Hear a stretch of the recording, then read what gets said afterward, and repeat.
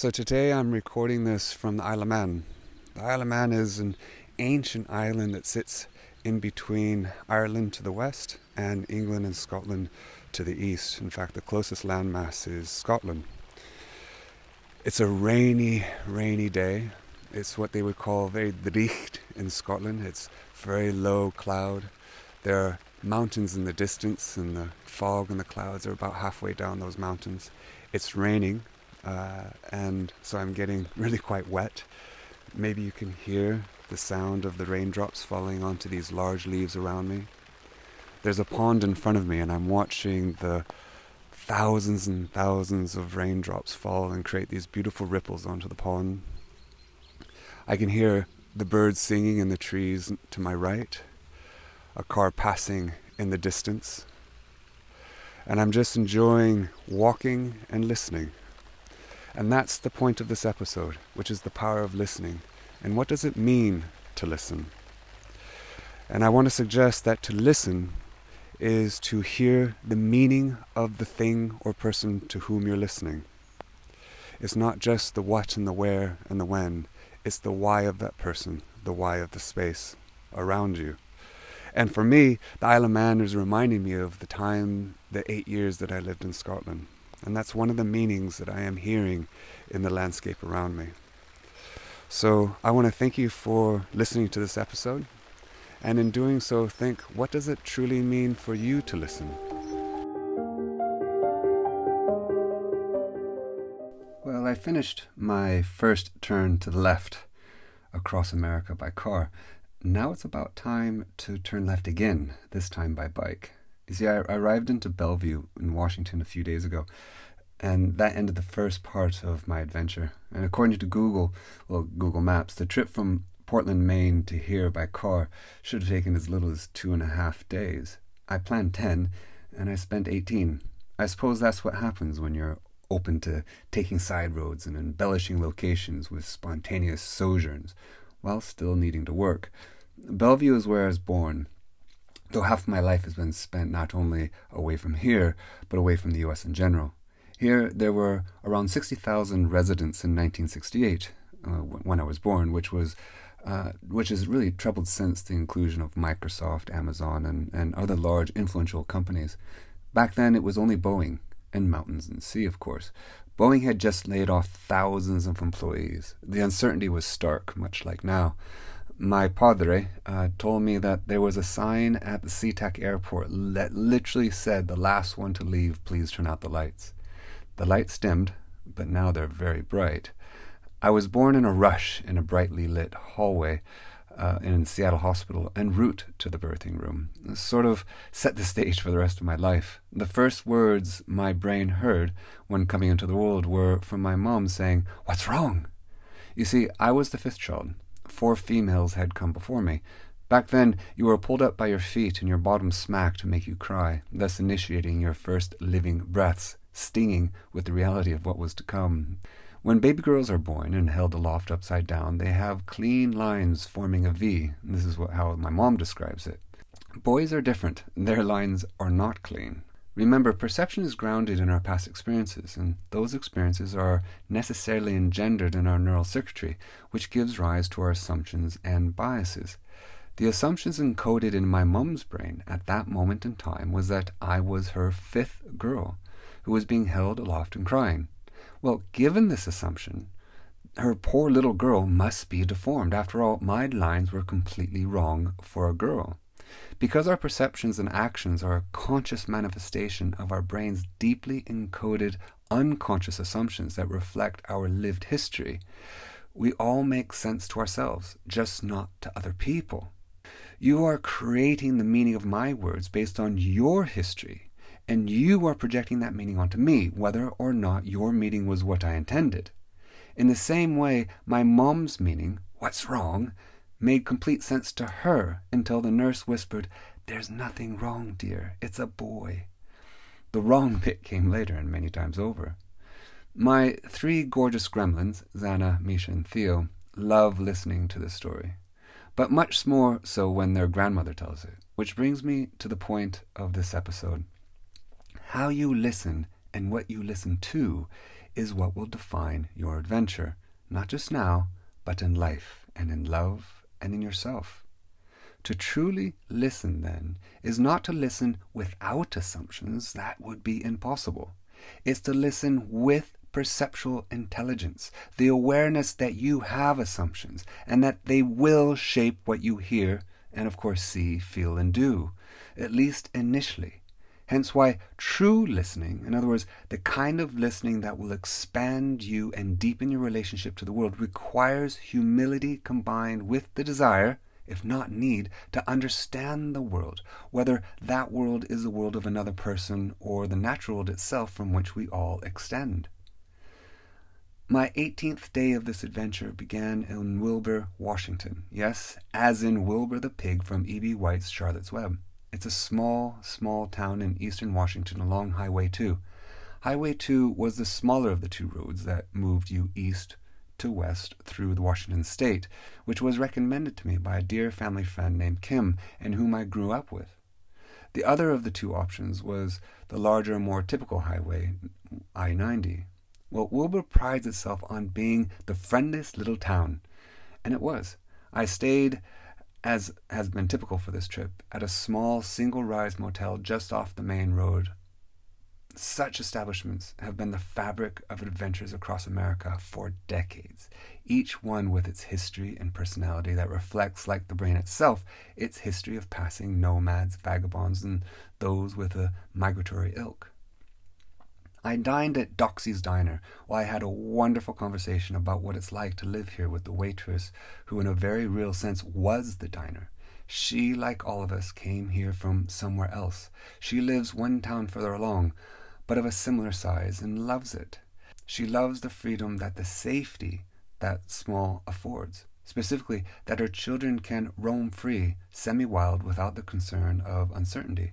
Small and remote becomes an antidote to not knowing. With that comes the possibility of young minds to explore nature and the nature of their friends, to play in the streets, to freely move between houses whose doors remain unlocked if not wide open, to adventure into hayfields. After my meal and conversation, I simply watched the sun set in the direction of tomorrow's continued adventure into the Cascade Mountains. Growing up in the Pacific Northwest, the raison d'etre of the Cascades is to frustrate the clouds from their eastward path. For the clouds to continue their adventure, they must first lighten their load on the mountain's range western slope, which includes Seattle, Bellevue, and the rest of the towns inhabiting what is otherwise a temperate rainforest.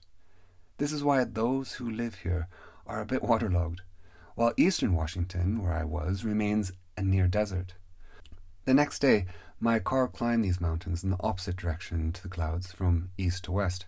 My deviation took me skinny dipping in a river just out of sight, at least I think, from Highway 2, in fresh snow melt running down from the mountain's peak.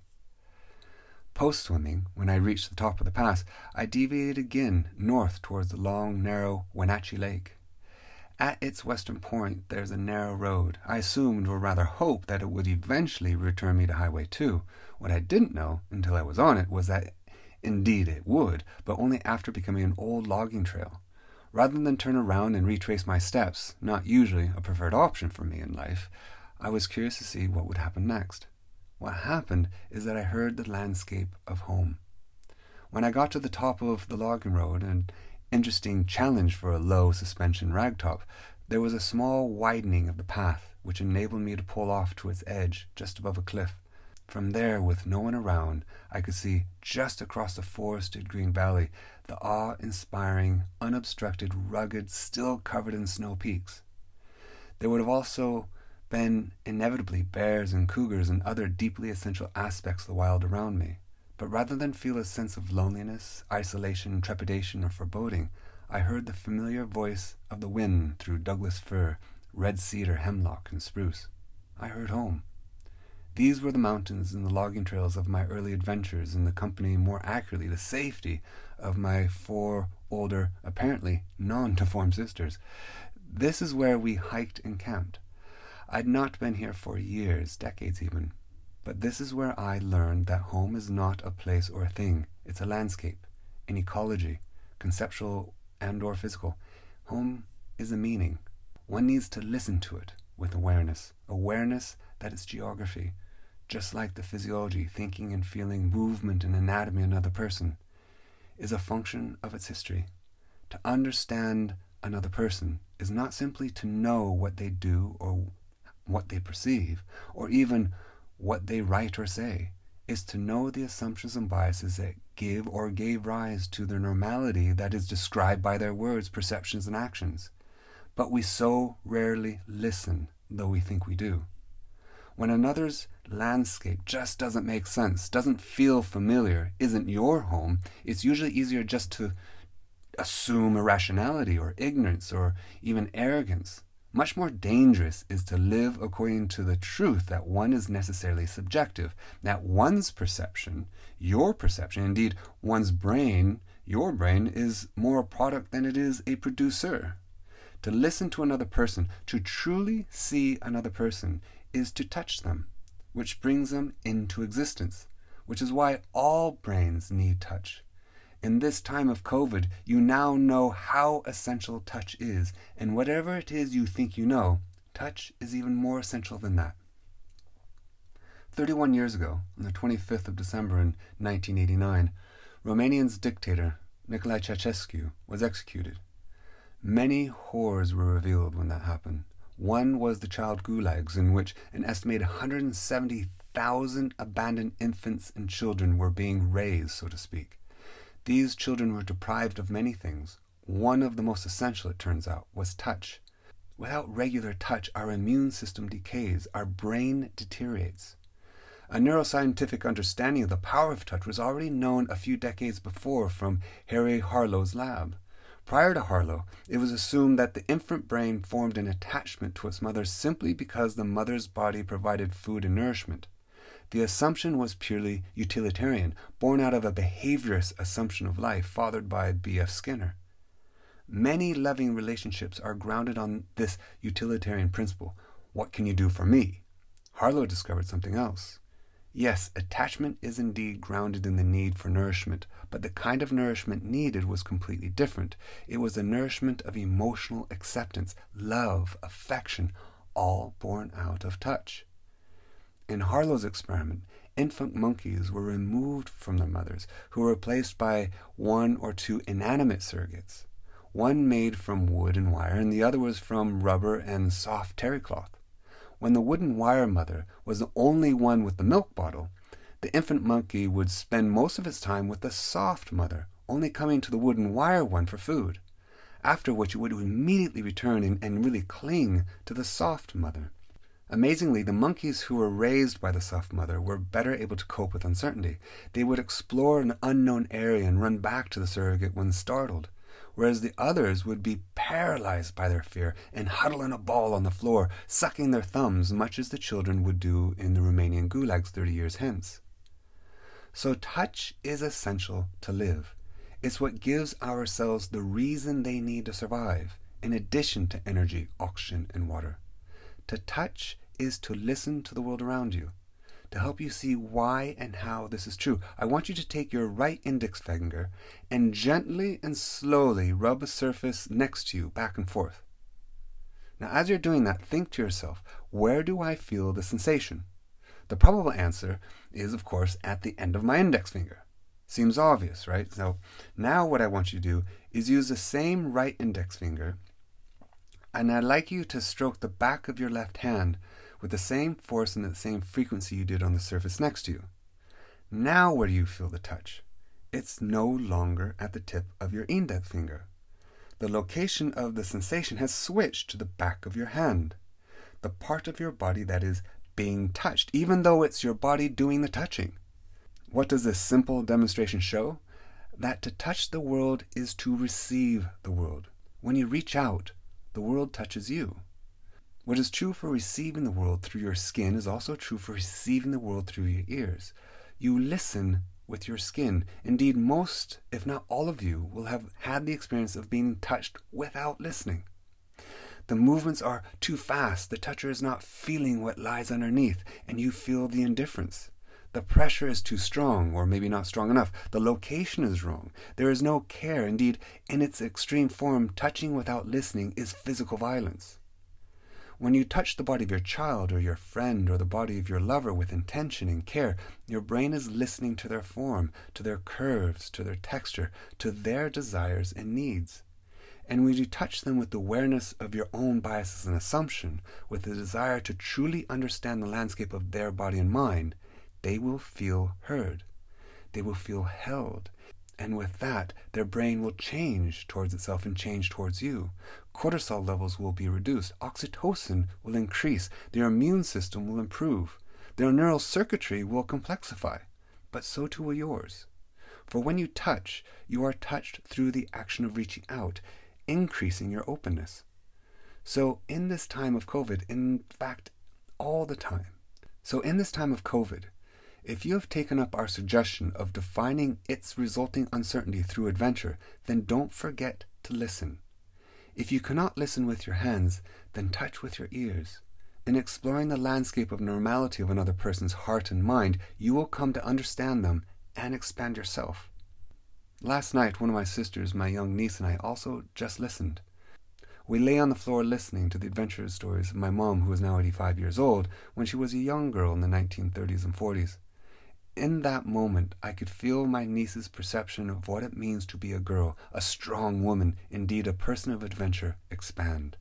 Possibility was created, wisdom suddenly inherited.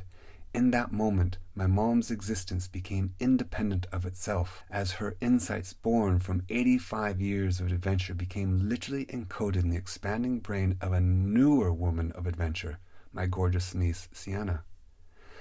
My aim, and the aim of my Lab of Misfits, is to create spaces that foster the existence of others. To this aim, we would like to seed a campaign of listening. To aid you playfully in this, we have created a free digital tool called Wonder, which is spelled W-N-D-E-R. You decide whether you put an O or an A there. Use the Wonder app to record your adventure stories, but maybe more powerfully, we encourage you to encourage your daughters, your friends, and indeed yourself to record the adventure stories of your mothers and grandmothers and aunts and great-aunts, and if you're so blessed, of your great-grandmothers. Then post these stories on Wonders in the places in which the stories were born so that we can all listen. My niece Sienna will be posting 10 stories from my mom, her name's Gail, over the next week or two. I, like my daughters Anna and sons Theo and Misha, particularly love the story of when my mom and my Aunt Nancy became connoisseurs of already chewed gum stuck on the streets of Seattle. But more than hearing the gum story, it's hearing my mom laugh and laugh and laugh and telling the story. In that laugh, I not only hear her joy, I also hear my grandmother's laughter and the long-term memories encoded in my cortex. I hear the 2 newer generations of women laughing next to me in the form of my sister and her daughter. I hear not only 4 generations of laughter, but one continuous thread woven within 4 contiguous forms who came into existence like all of us, naked, upside down, and crying in their first breaths of life. Thank you for listening.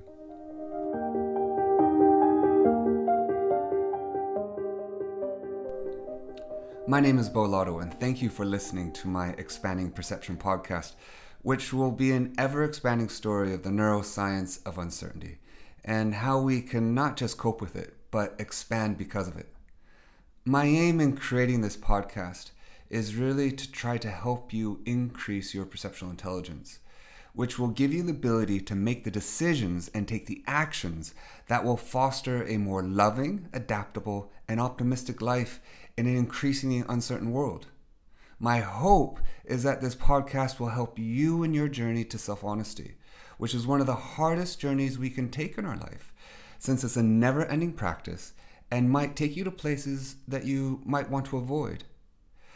But if you have the courage and compassion to go on this journey, you'll find that it's worth it, and it will create true authenticity in your way of being. A deeper consideration of many of the ideas in the Expanding Perception podcast can be found in my book, Deviate, The Creative Power of Transforming Your Perception. You can also follow me and my Lab of Misfits on LinkedIn, Instagram, and Facebook. You can also take part in experiments on the Lab of Misfits website that we've designed just for you to help you better understand who you are. So thank you, and I hope you enjoy these episodes.